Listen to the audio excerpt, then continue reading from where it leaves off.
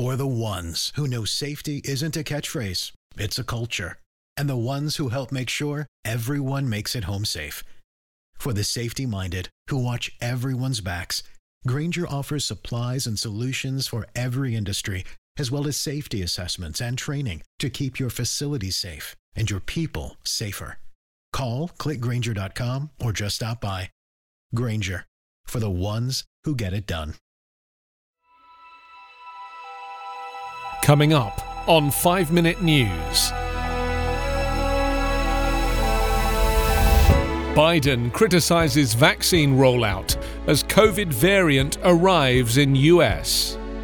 $2,000 lifeline checks stall in the Senate as GOP blocks vote. And Alexei Navalny investigated for fraud by Russian authorities. It's Wednesday, December 30. I'm Anthony Davis.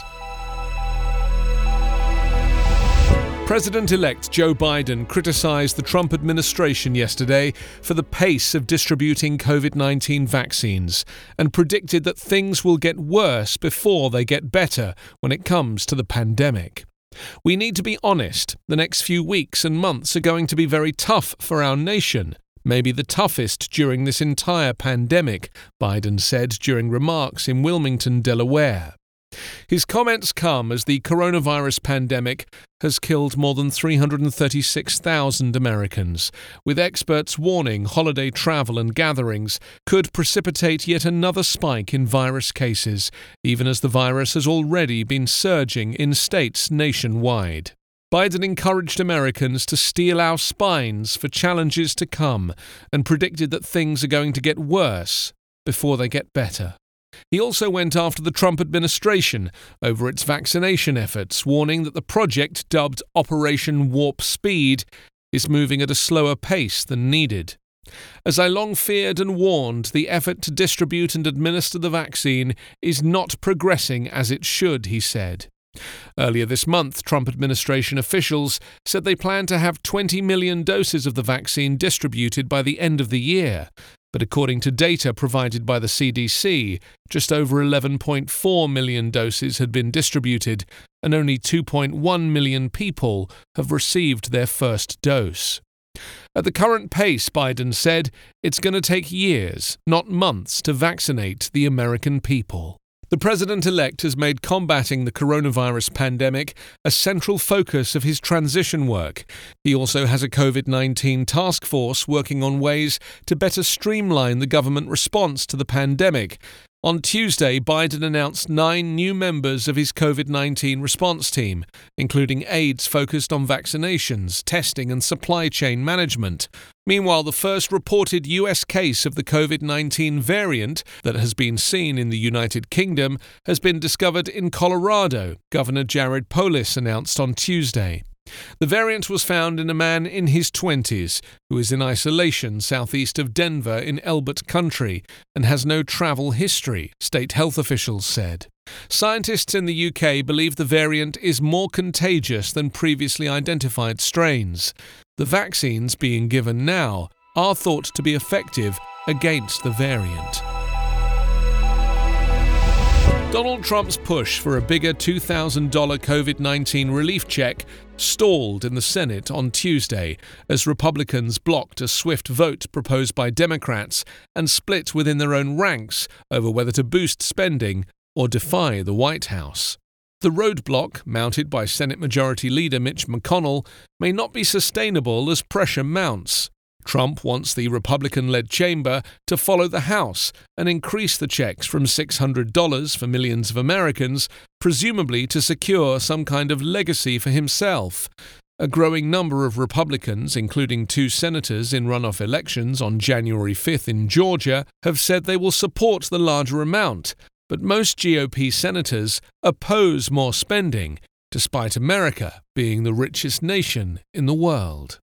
Senators will be back at it today as McConnell is devising a way out of the political bind, but the outcome is highly uncertain. Meanwhile, Treasury Secretary Steven Mnuchin said some of the $600 payments might be sent by direct deposit to Americans' bank accounts as early as last night.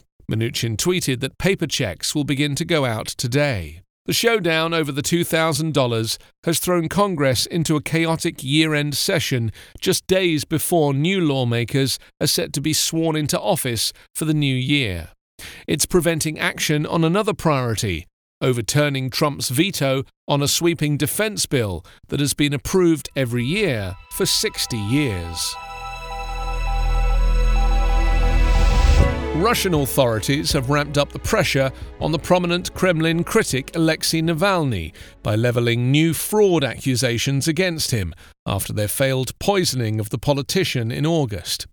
The investigative committee, Russia's main investigative agency, said on Tuesday it had opened a new criminal case against Navalny on charges of large-scale fraud related to his alleged mishandling of $5 million in private donations to his anti-corruption foundation and other organizations.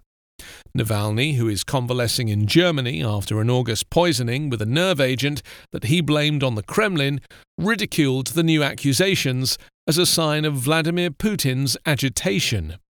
"It looks like Putin is in hysterics," Navalny said of the Russian president on Twitter.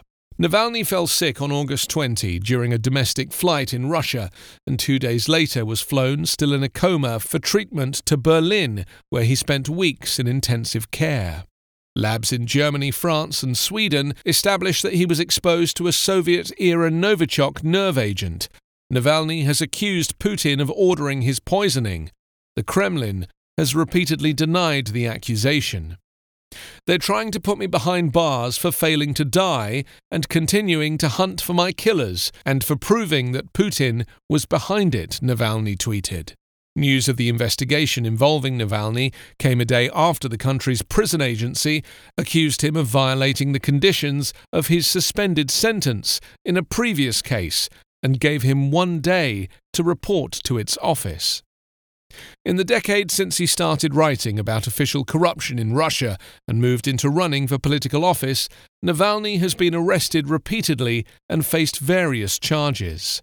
Navalny, who previously said he planned to return to Russia once he fully recovered, scoffed at the demand, saying the Federal Penitentiary Service reference to the article in The Lancet amounted to the government accepting he was poisoned. You can subscribe to 5 Minute News on YouTube with your preferred podcast app. Ask your smart speaker or enable 5 Minute News as your Amazon Alexa flash briefing skill. Subscribe, rate and review online at 5minute.news.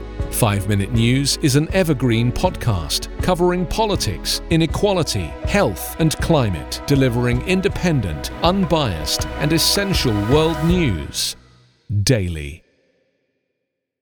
I'm Ken Harbaugh, host of Burn the Boats from Evergreen Podcasts. I interview political leaders and influencers, folks like award-winning journalist Soledad O'Brien and conservative columnist Bill Kristol, about the choices they confront when failure is not an option.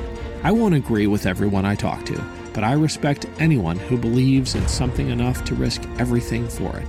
Because history belongs to those willing to burn the boats. Episodes are out every other week wherever you get your podcasts.